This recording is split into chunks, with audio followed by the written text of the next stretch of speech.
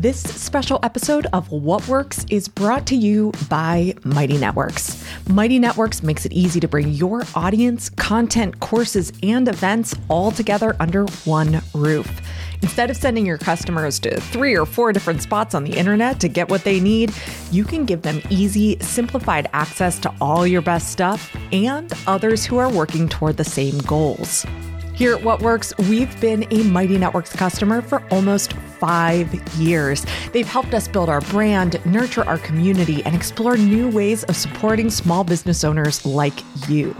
What could a Mighty Network help you do? Find out for yourself by going to mightynetworks.com.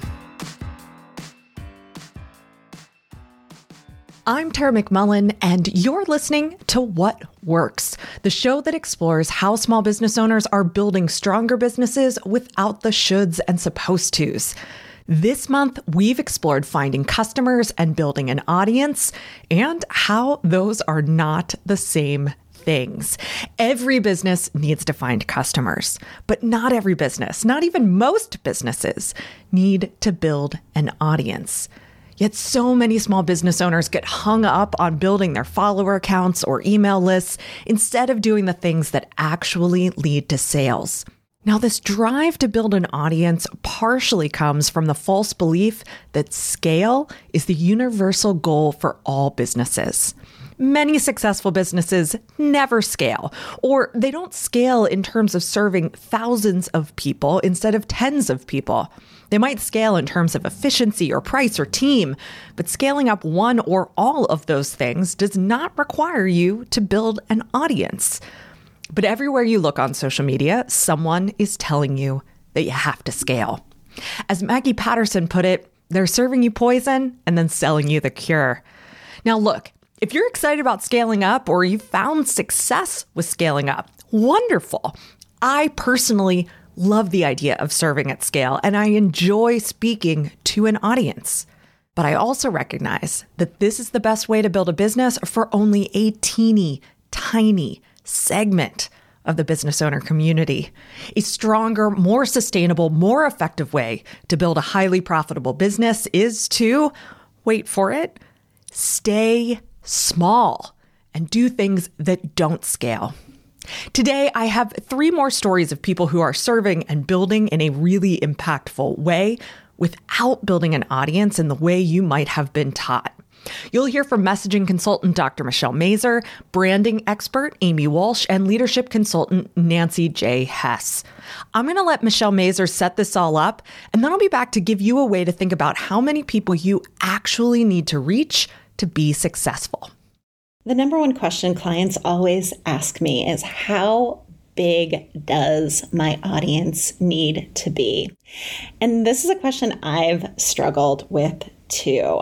And I think it was because early on in my business, before I was a messaging strategist, before I wrote the 3-word rebellion, before I even started creating brand messages for clients who are doing something different in their industry, I had an experience of an article on LinkedIn going viral. So this was way back in the day when LinkedIn just announced their new article feature, and you could post like blog posts to LinkedIn. So what I did is I took a blog post that I created around something around public speaking. I don't even remember what the article was. And I thought, oh, okay, I'll just try this out. And I posted it. And then I walked away. And then I came back several hours later and my inbox was flooded and I had like 2,000 new subscribers to my email list. And it was just being shared all over the place, which most of us, like, that's what we dream about. We're like, oh yeah, if I could just have that one viral thing.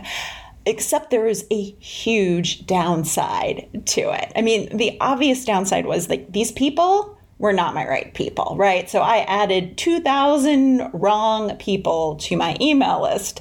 The other downside to it was a few weeks later, I got an envelope in the mail that had my article printed out and marked up in red pen for grammatical errors, which was frightening because this person took the time to print out my article, track down my home mailing address to tell me how bad my grammar was. And it was anonymously said, and it just freaked me out. And I realized then that maybe I don't need as big of an audience as I think I need. And when I'm tackling this question for myself and for my clients, what has helped me recently is I stumbled upon Kevin Kelly's article that's super old now about 1,000 true fans.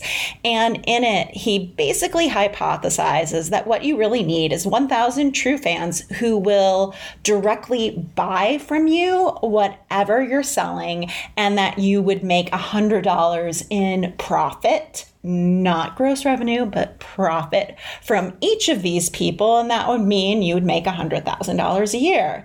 And I was like, oh, that makes a lot of logical sense, really just focusing on 1,000 people.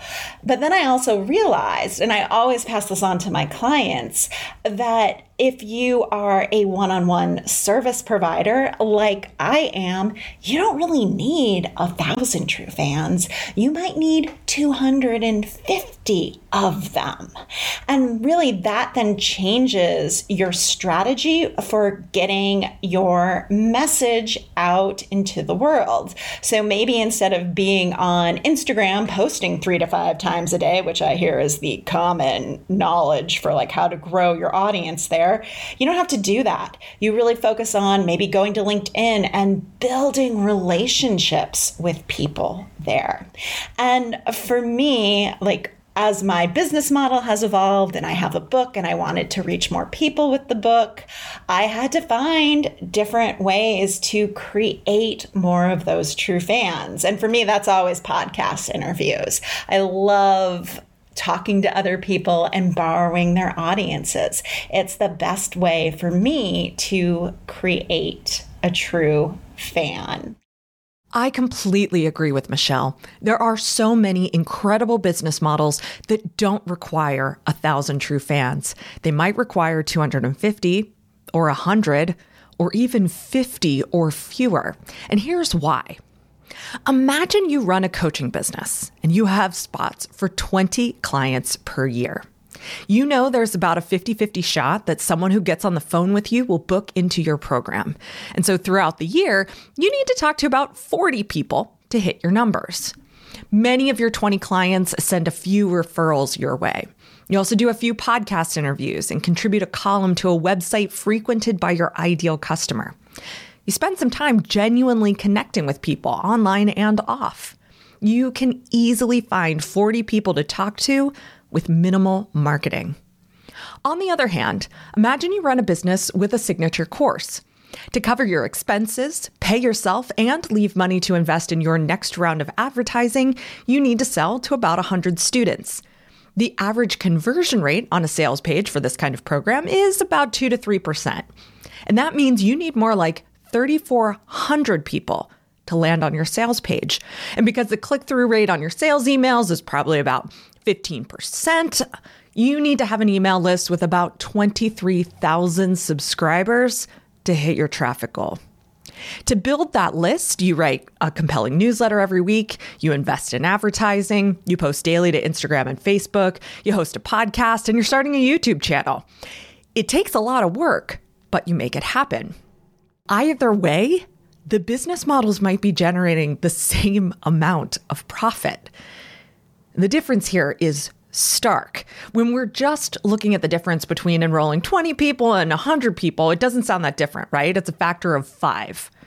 But because the rate of actual sales tends to drop so precipitously when you start moving away from a high-touch offer into a more leveraged offer, the real impact of this move is immense. So now, instead of finding 40 people to talk to, we need to find 23,000 people to talk to, a factor of 575. You would likely have to have the ear of 575 times more people to sell an online course to 100 people than you would to sell a group coaching program to 20 people. Now, I know that sounds shocking, and it certainly can be done with higher sales rates and a smaller audience, but I literally wouldn't bank on it.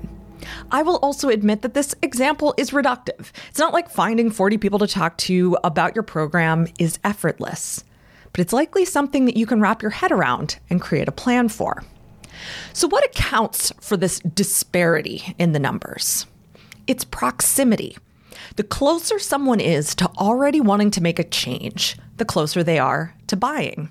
The farther someone is from wanting to make a change, the farther they are from buying. These people might have a general interest in your field or a question that can be eventually answered with your offer, but they need a lot more time to come to that conclusion. Marketing to those people is fine, but we absolutely have to adjust our expectations when we do. A business that's focused on enrolling 20 clients per year will go out and find 20 people who are ready to make a change, ready to buy. This business purposely positions its marketing and sales to engage with people already looking for support or a product. On the flip side, an audience member has farther to go before becoming a customer than someone actively looking for a solution to a problem or a path to a goal.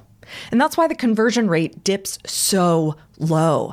It takes more effort and guidance to take someone from follower to customer. Okay, so how do you actually figure out the number of people you need to reach to make your business sustainable? This is the project I gave to a member of the What Works Network in our Hot Seat coaching session this month. They told me that they needed to be actively working with 10 clients per month to be stress-free about finances. They had the capacity for more, but that was a good baseline. Now, it is incredibly difficult to try to extrapolate audience size needs from the number of sales you ultimately need to make if you don't already have data to work with. So we got to start much closer to home. So I asked the business owner to consider how many people they needed to get on a call with to close 10 clients. They told me they close just about everyone they get on a call with, which is pretty typical at this phase.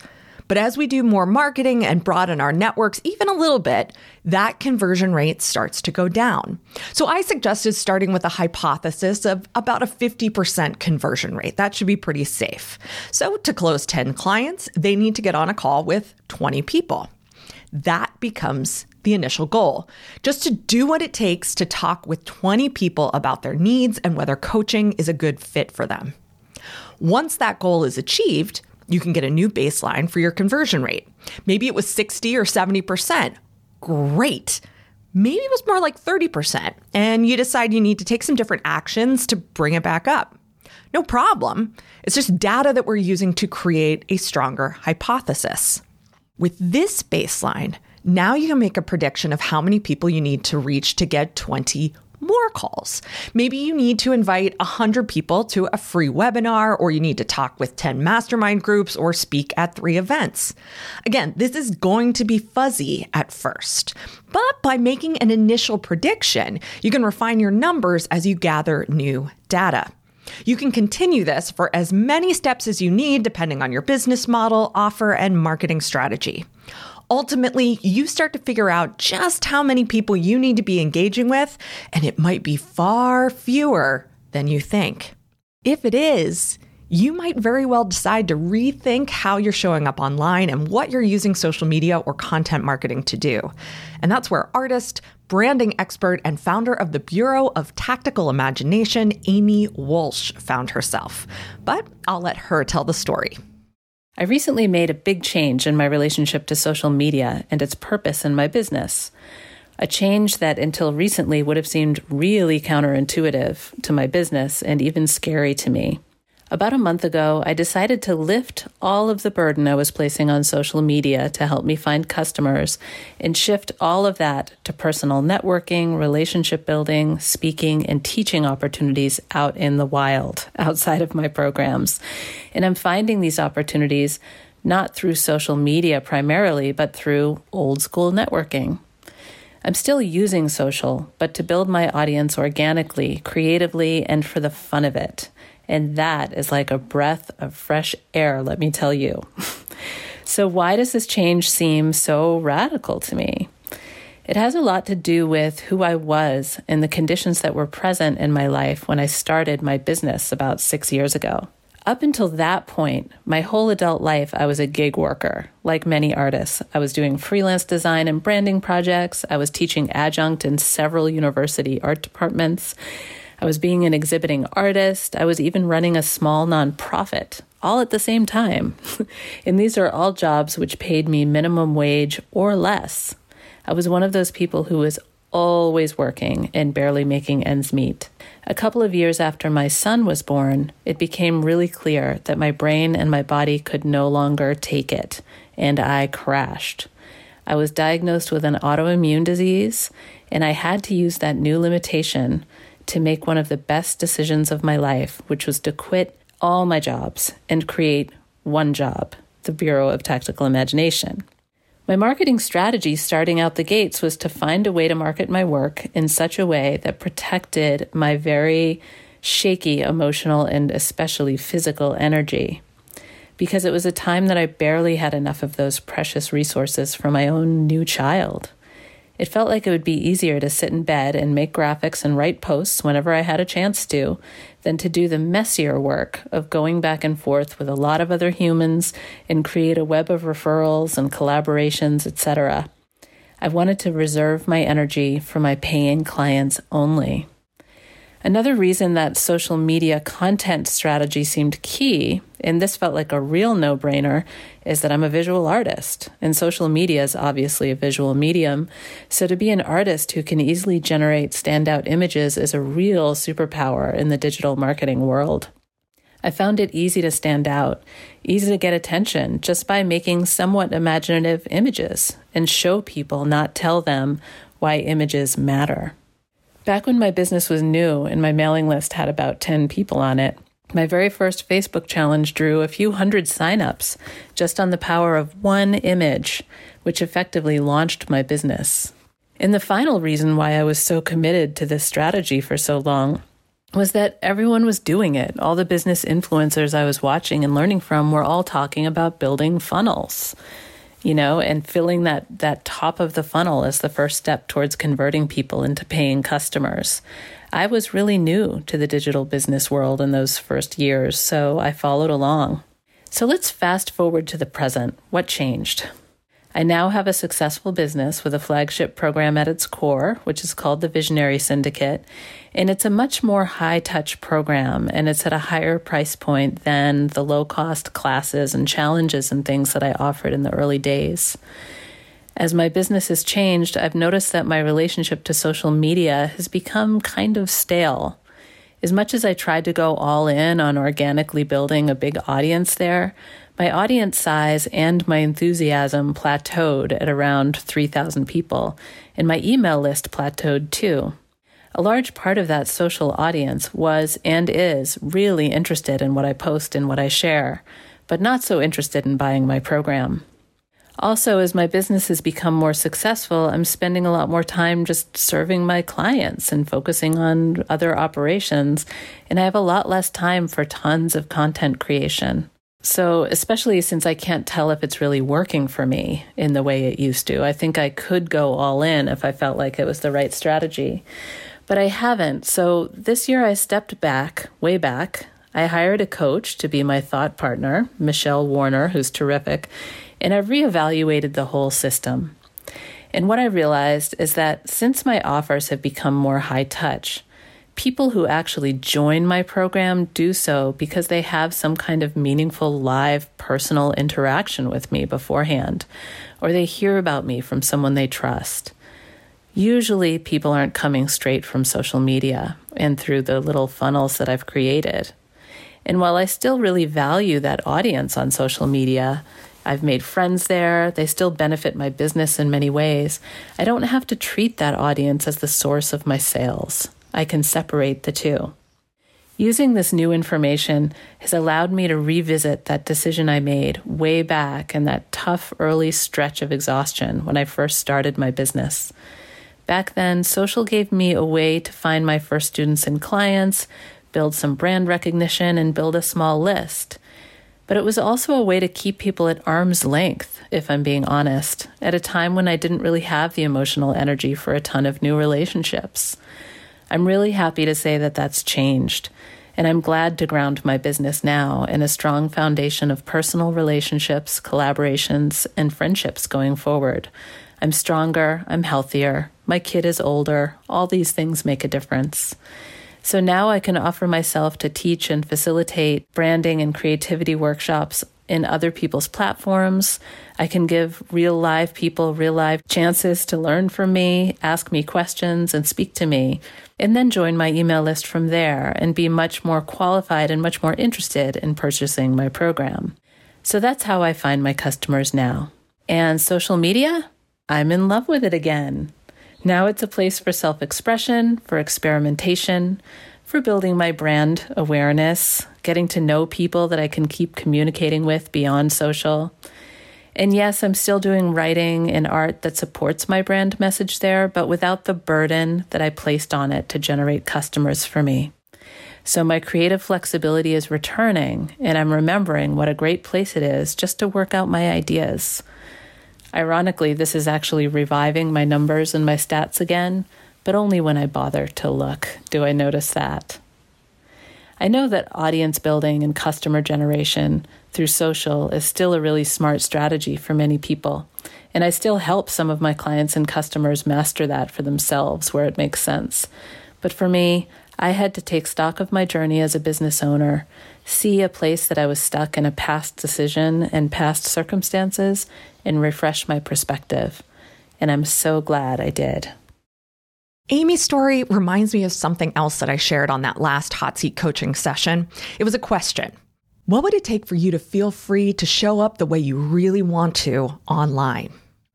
Now, I realize that there are all sorts of considerations here, the first and foremost one being safety. But for my money, it's time to course correct from the sort of it has to be strategic or it's garbage mindset many of us have brought to our online lives. Using social media to experiment instead of building an audience is a perfectly reasonable way to use social media. Using social media to engage primarily with close friends and family is perfectly reasonable. Writing a newsletter that doesn't follow all of the best practices for content marketing, but does allow you to share in a way that lights you up, well, that's also perfectly reasonable. And using networking, speaking, or workshops to find your clients is a damn good marketing strategy. Finally, let's hear from leadership consultant Nancy Hess. Nancy's story is a brilliant example of what can happen when you get up close and personal with a small group of people.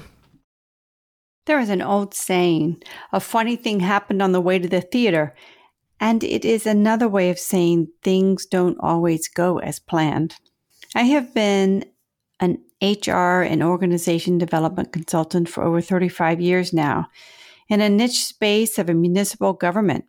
Last year, I decided to create a community with the idea that instead of investing all of my energy into one organization, I might work across organizations. My first move was to invite 40 people who were either longtime clients or people I knew who could bring value to the community. These were my founding members. I began to interview them one by one, post the interviews and highlights in my community platform, and create posts within the community space to encourage connection. Now imagine 40 people you know well, and then all of the people they know. That's a huge network. So let me tell you what happened. Nothing. I had to really sit with the question, what are they waiting for? So my thought partner, a brilliant, helpful soul, said, they will show up if you ask them to. And she meant call them, email them, engage them. So I planned an event that had a boring title of Roundtable Event Planning. And I reached out to my founding members by phone and email and asked them to show up to help me plan roundtable events for the community. And she was exactly right. They indeed showed up for me. My thought partner suggested that I make this event about them and their planning priorities. But here is an important point. Even though I had little success, I knew my founding members enough to say this event has to generate interest beyond the personal. It has to resonate with their interest in leadership. So I facilitated my first session, and lo and behold, they told me exactly what they thought. So much so that I was taken aback. They told me don't ask them to show up every month just because an event is supposed to take place. Take time to plan for the roundtable. Whenever that happens, it happens. I asked them what they did not like about roundtable events, and they said, guest speakers who tell us war stories. Our time is valuable. They told me what they value and don't value about roundtables. But here's the game changer. They said, we want to work on big, complex problems. Don't convene a roundtable just to exchange ideas. We want to work towards solutions, even if it takes multiple sessions, a long period of time. We don't want guest experts to talk at us. We want to work together with colleagues on these big issues. This is hard to convey, but initially my introverted self felt overwhelmed by this direct feedback until I figured out that I had been handed a gift by people who not only trusted me, but believed in my leadership capabilities.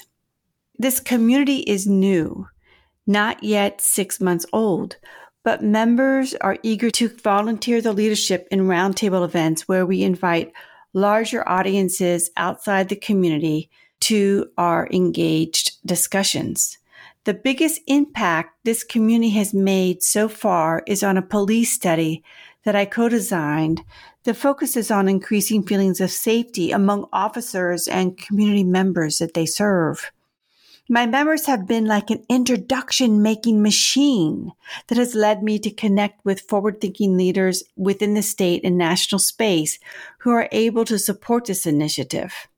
Our project will gather narratives on safety from communities and map a leadership model for police departments. It is without a doubt the biggest project of my career and would not have happened without my 40 founding members. Michelle talked about how when an article or a post goes viral, it can often just lead to getting a lot of the wrong kind of attention. But Nancy's story illustrates a much more powerful version of the epidemiology of ideas. By infecting those 40 founding members with her vision and enthusiasm, they're spreading her mission far and wide. All right. Maybe that analogy is a little too real for us pandemic-weary souls, but you get my drift. The bottom line here is that the actions you take in your business do not have to scale. Not only do they not have to, if you're looking for results, the action you take probably shouldn't scale. I hope that throughout this month, you've picked up some ideas for how you can approach your marketing strategy so that it actually matches your goals and your best ways of working. Huge thanks to Dr. Michelle Mazur from Communication Rebel and the Rebels Rising podcast, Amy Walsh from the Bureau of Tactical Imagination, and Nancy J. Hess from the Pioneering Change community. Next month, we're kicking off a series on teaming up. We're going to talk about team building, but we're also going to talk about getting emotional support as a business owner, why we need to think less individualistically as business owners, and so much more. So stay tuned. What Works is produced by Yellow House Media. Our production coordinator is Lou Blazer. Our production assistant is Emily Kilduff. Marty Seafelt edited this episode. Special thanks to Shannon Paris for wrangling our contributors. What Works is recorded on the ancestral homeland of the Susquehannock and Conestoga people in what is today known as Lititz, Pennsylvania. The Yellow House is on the unceded land of the Ktunaxa Nation in what is now known as Kalispell, Montana.